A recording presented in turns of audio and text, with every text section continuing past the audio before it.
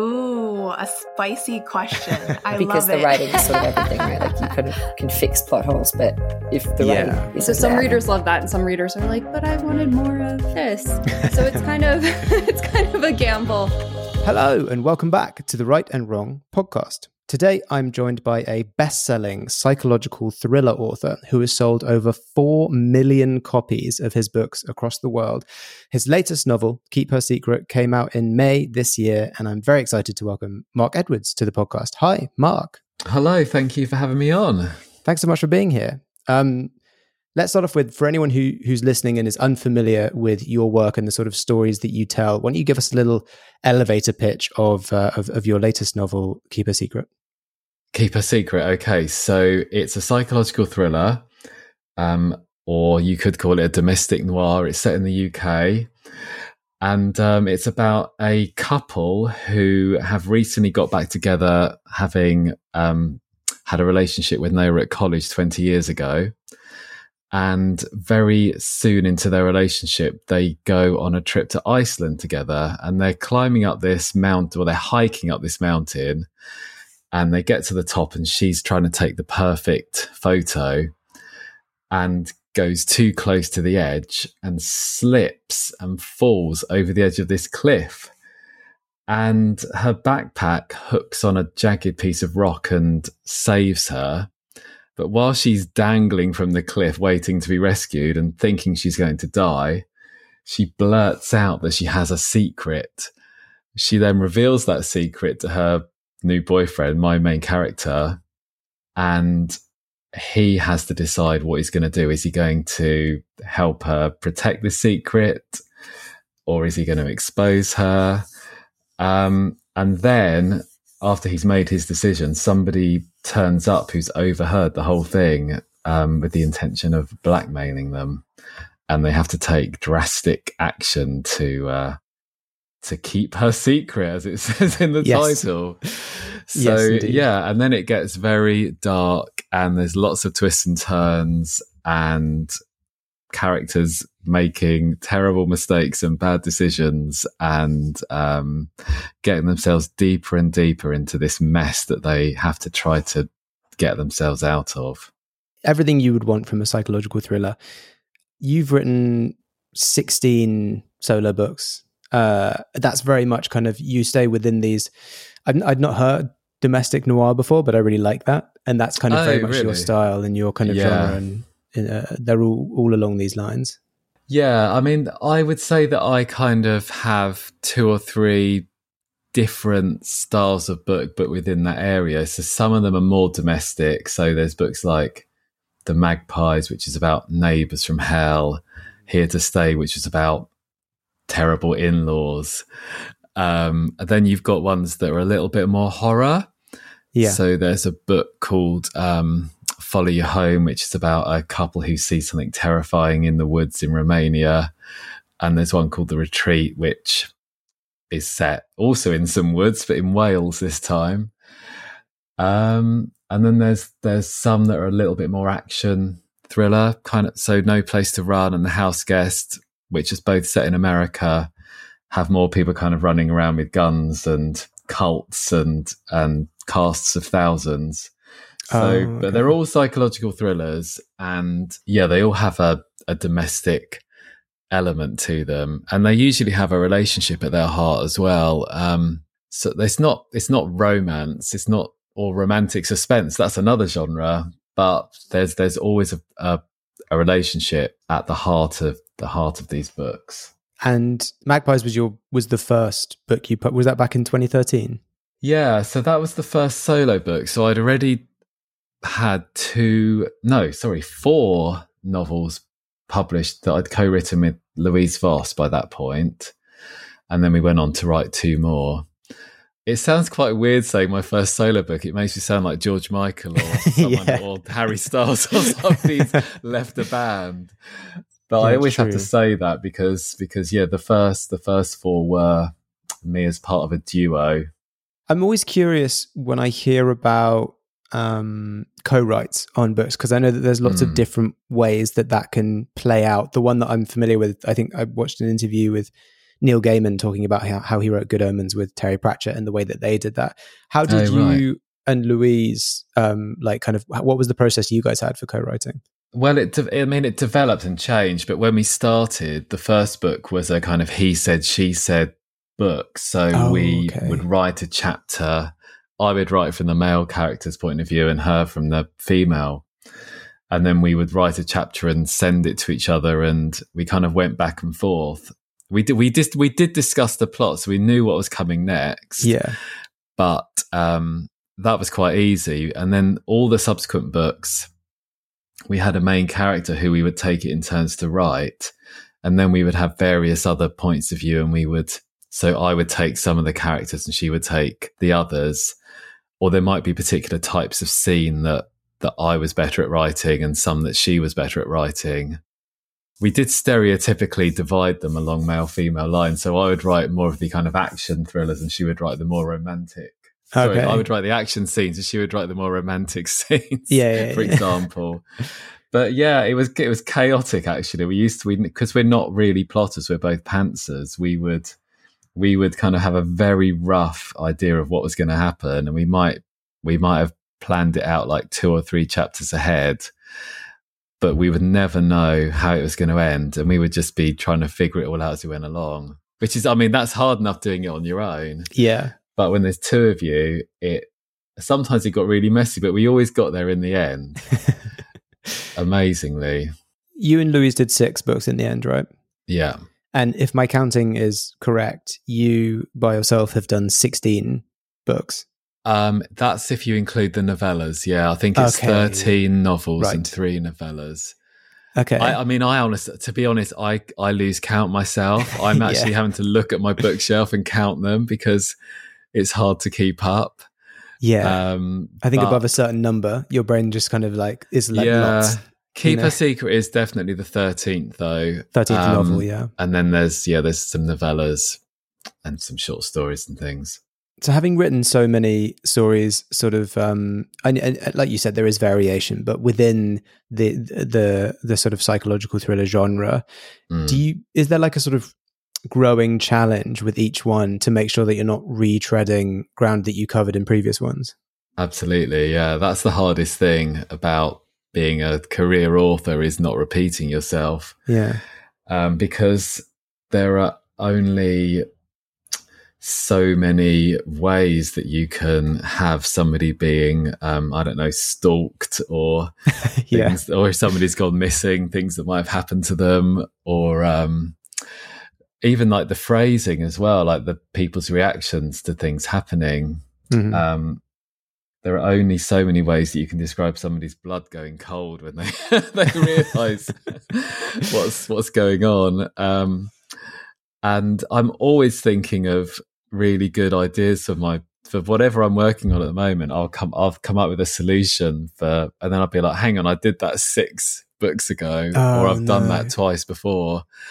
And then you have to try and think of something else. So, for example, in the book that I've just finished, which will be solo book 14, there was a big kind of climactic scene which was going to take place in a church crypt. And then I realised, hang on, I did that in the retreat. It's almost exactly the same. So I completely removed that whole kind of subplot from the book because it was my regular readers would have started getting deja vu. But there are certain motifs and themes. I think there are themes that all writers return to again and again, even if they don't mean to, because these are the things that we are in our subconscious obsessed with. And often I don't even realize that I'm writing about this subject or this theme until either when I finish the book or even years later. I'll think, oh God, that was actually about that thing that happened to me like years ago. It doesn't even really register that I'm doing it, but you'll find yourself returning to those again and again. And then there are also things like, for example, I would say my main character is usually of a type. He's usually a kind of very nice, ordinary, mild-mannered guy who just wants a quiet life and wants a girlfriend or a wife and a and a cat or whatever, and wants to live in a nice house and not be bothered by, like most people, really. Yeah. And then something terrible comes along, or someone terrible comes along and threatens all of that. And my wife always says to me that my main character is very similar to me. Mm-hmm. So although I don't write series, I think there is a kind of a central sort of Mark Edwards standing character in most of these books.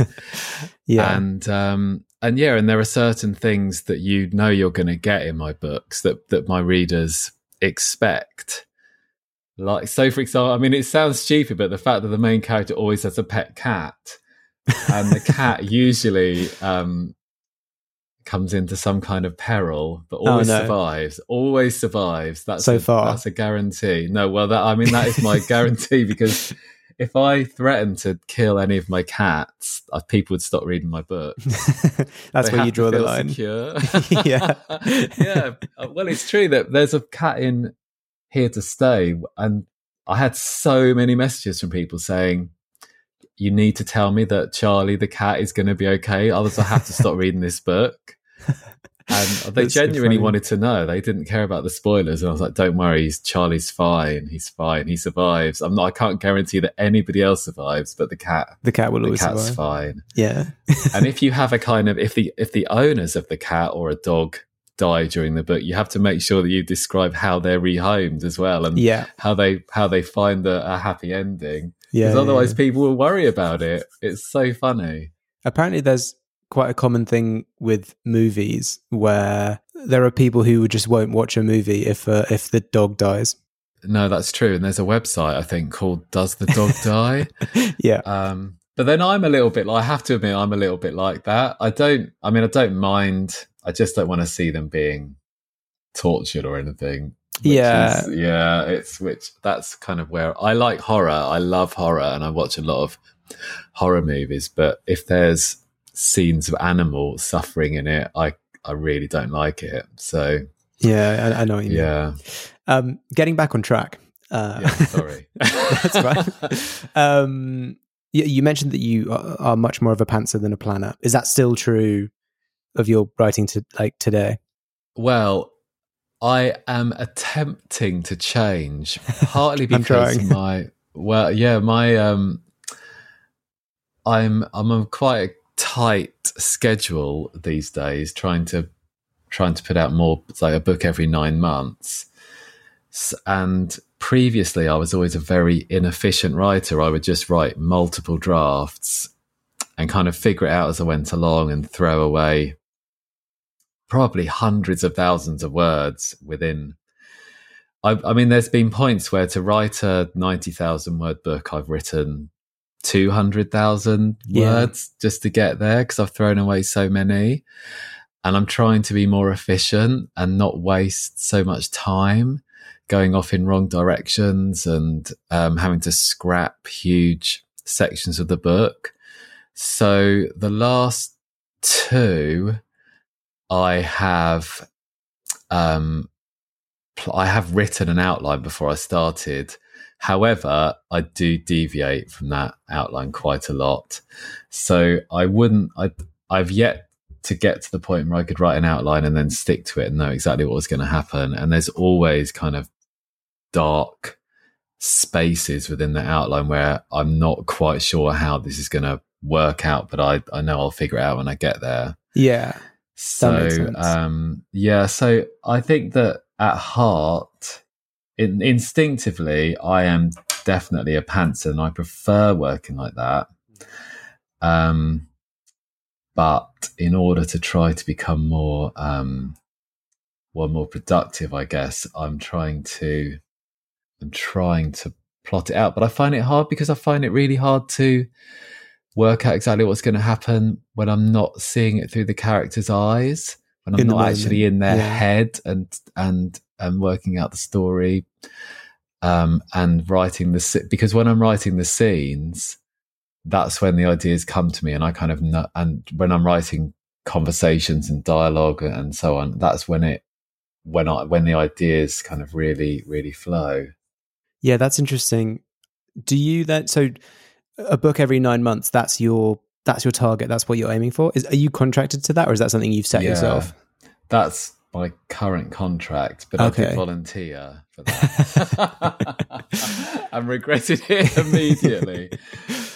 But yeah, I mean, to be honest, I could very comfortably write a book a year without having to really break too much of a sweat, I would say, and take the school summer holidays off, and also probably fit in a novella or something in that time as well. I think that especially with because the majority of my books of my sales are digital, I think that readers tend to be much more fickle with ebooks, and I think there are certain authors, like brand authors, who you'll go and buy at the airport before you go on holiday, or you'll buy in shops where you might just think, okay, this is this year's Lisa Jewell book, or this is this year's Mark Billingham book, or whatever it is. With ebooks, I think that to keep people interested, especially when you write standalones like me, rather than a series, you've got to keep the books coming fast, because otherwise people just kind of forget about you and move on to the next shiny, bright debut. And that's the kind of harsh reality. Yeah, exactly. There's so many coming out every day. I know. I mean, I am very lucky that I have a really loyal, hardcore fan base that I've built up over the years. So I know that each book that there's going to be, tens of thousands of people who will just go and buy that book automatically. But if you want to reach the bigger audience, the faster you can get them out. Well, I mean, I don't know whether that's completely true. If you were putting one out every month, I'm sure people would soon get sick of the sight of your books. Yeah. But yeah, so every 9 months, that's what I'm trying to do. Okay. And speaking of, how one way that authors will retain their brand audience is that they will do a series. Have you ever thought about doing a recurring character, like keeping it all in sort of one bigger story? Well, I mean, Louise and I both started a couple of series.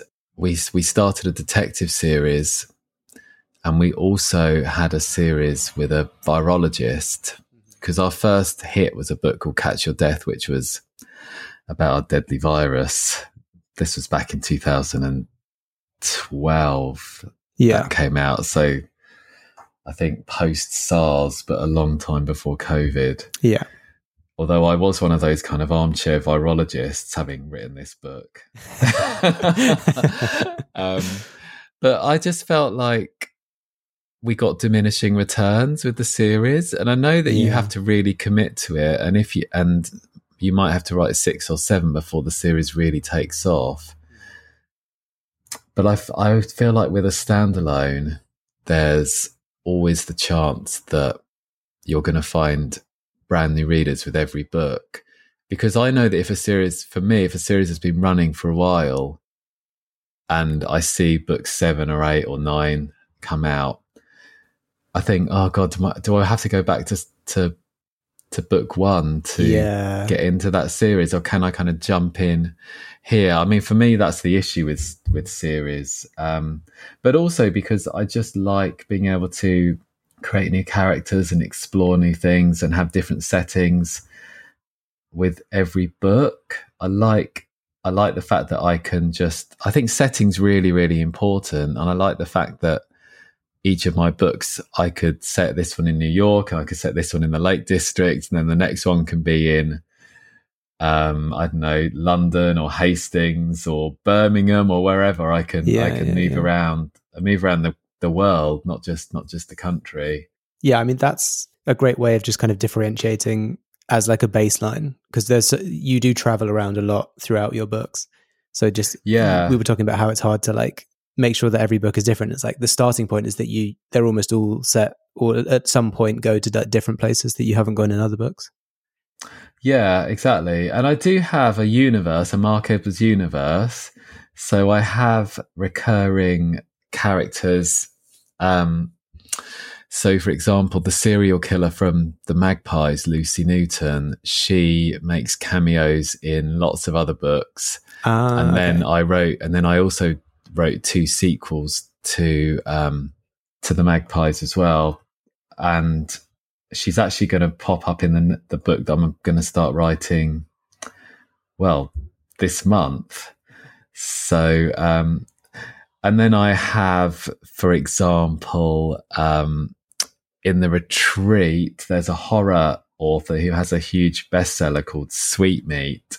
Sweetmeat in my universe then gets made into a Netflix series. This is wish fulfillment. And one of the female characters from a different book stars in that Netflix adaptation, and then somebody else is watching it in one of the other books and someone's reading it. And so you have all these little kind of I borrowed that from Stephen King. I mean, when I grew up reading Stephen King, he always had these little callbacks and I don't even think they were called Easter eggs back in those days, but you'd get that little you'd get a little shiver of recognition when you saw a character pop up in one book, maybe just a mention, who had been a major character in a previous book. I love doing that, and I think readers really love it as well. So yeah, there is a universe. It's always fun knowing that it's all of these things exist together, so that you're reading one and you think, oh, that other thing also happens like in this reality. That's interesting. Yeah, exactly. Yeah. And fun for you, I imagine, as well, tying all those things in. It is good fun. Yeah. I think that I don't think there are any in Keep Her Secret though. Sometimes they just don't fit. But then I've brought back a detective from one of my older books who has quite a major role in the book that's coming out in February, which is called The Darkest Water. That's the one that I've just finished. I've just finished editing it last week, in fact. Congratulations. Thanks. I've got a very short break before starting the next one. Oh, okay. Well, it sounds like you need to like take every moment of those breaks, because a 9-month schedule is quite a lot. I know. As we move towards the twilight of this episode, I'd love to ask, as someone who has been writing and sustaining themselves in the publishing industry for a long time now, what advice would you give to aspiring authors looking to get their work picked up by either agents or publishers? Well, the thing that I usually say to people is, and because this is based on experience from my own times as an aspiring author back when I was in my 20s, is be very clear about what kind of writer you are or that you want to be and where you fit. I think that people sometimes have this idea that they're going to be utterly unique, or that they're kind of blending together various different genres, and they might not even be genres that they particularly love. Like, I met a guy the other day who said he'd written a fantasy novel, and then I said, well, which fantasy authors would you compare yourself to? And he said, well, I don't really read fantasy. And I was like, well, that just seems crazy. That why would you want to write a fantasy novel? Yeah. If you're not a big fan of that genre, and you're not really aware of the market, and you don't know whether you're, I mean, I don't even really know any fantasy authors to name, but for me, I feel like I'm very, very aware of the psychological thriller market, and who the big authors are, and what the big books are, and what themes have been written about, and what's already been done. And I think that having a good knowledge of all of that really, really helps. So you can, when you inquire to an agent, you can say, I would sit on a shelf between, I don't know, Gillian Flynn. Sorry, it's Gillian Flynn, isn't it? Gillian Flynn and Gillian McAllister. I sit between those two authors. Okay. And then an agent will have a very clear idea of who you are. Yeah. So yeah, and be able to pitch your books as quickly as possible, kind of nail down your elevator pitch. And if you can describe your book in a sentence, and if not one sentence, 2 sentences, And the further you go from that one sentence, the harder it's going to get. Yeah. That will really help you as well. So if you can say this book is Jaws set on a plane or something, then I mean, I'd love to see how that works. Yeah, I know. I'm just thinking. Well, I think that there was a book that Don Winslow described as like, it was The Chain by Adrian McKinty, and his blurb was Jaws for parents, i.e., it's something terrifying is going to happen to your kids. Yeah. And that was the pitch, and that's great. That's Although clever. he does use that Jaws for X line for lots of different books, I've noticed. Yeah. I was watching a TV show actually recently called Based on a True Story, and I was watching it and I thought, wow, I wonder if the pitch for this was they went to the studio and said, oh, this is Only Murders in the Building meets You. And I was like, that's literally what this show is. They just ticked two really popular things and put them together. Yeah, and that does work, because I'm always trying to think of ideas like that. If a high concept idea where it's X, and the X might come from the structure, and then the Y is the theme of the story or the type of story it is. Yeah. It doesn't have to be like a direct like mashing of two things, right? It can be like, oh, this thing from this, but this thing from that. Yeah, it could be the historical period times the, I don't know. I mean, I could make something up now. It could be something set in Victorian times, but with a, oh my God, I don't know, like a kidnapping or something. Yeah. And then you would say it's insert name of something very famous set in the Victorian period meets something very famous with a kidnapping in it. So. The one I've seen recently is the very popular one is it's something meets Bridgerton. Yes. Because Bridgerton was obviously very in the zeitgeist, and so lots of people were pitching, oh, it's this in Bridgerton. Yeah. Which, like Love Island in Bridgerton. Like, there you go. Yeah, perfect. Perfect. Sold. It's gone to auction. Yeah, exactly. Millionaires. That was easy.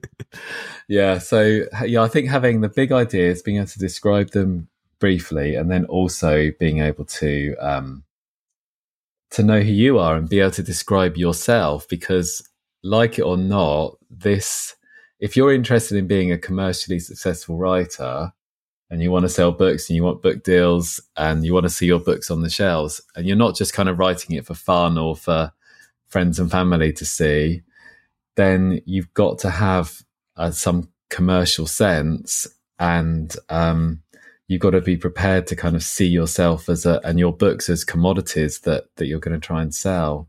Yeah, you have to. It's always good, and lots of the agents that I've had on the podcast have said, just as like a piece of advice that some people often don't look into, is just do look into the market and be aware of where you think you might fit in the market. Very exactly, simple. Yeah. And also be aware of who different agents represent and what kind of books they like, and so that when you are pitching, you know who to send your stuff to. Yeah. And I think the other important thing, sorry, this is my very long answer to your short question, is just get out there into the community and make yourself known. So, for example, if you're a crime novelist, go to the crime festivals, go to Harrogate and Crime Fest, and meet people, write reviews of books, get yourself known on Instagram or as a blogger, get into that community and make connections, because it's fun and it's lovely to meet all of these people. But also when you've written your book and you're looking for somebody who might be able to give you some advice or a blurb or something, then you've got contacts. Yeah, 100%. Getting involved with like the community and even if it's not like a specific genre community, just the writing community as a whole. Yeah. There's lots of critique groups that are a mixture of genres, a mixture of age groups in terms of what the writing is targeted at. That's great advice. Yeah, really good. And that brings us on to what is always the final question. And that is, Mark, if you were stranded on a desert island with one book, which book would you take? Well, I'm going to say my favourite book of all time, which is The Secret History by Donna Tartt. Oh, yeah. It's a good one. I I mean, I've already read it 6 or 7 times. But every time I've read it, I just love it. I find myself sinking straight back into it. I so enjoy spending time with those characters and in that world that she created. I think I could happily read it over and over and over again. And I just think it's the greatest novel that I've ever read by a long, long way. And I know that nothing else will ever come close to it. I just adore it. I read it at exactly the right age as well. I was a student. I must have been 21 or 22 when I read it. So I was right at that.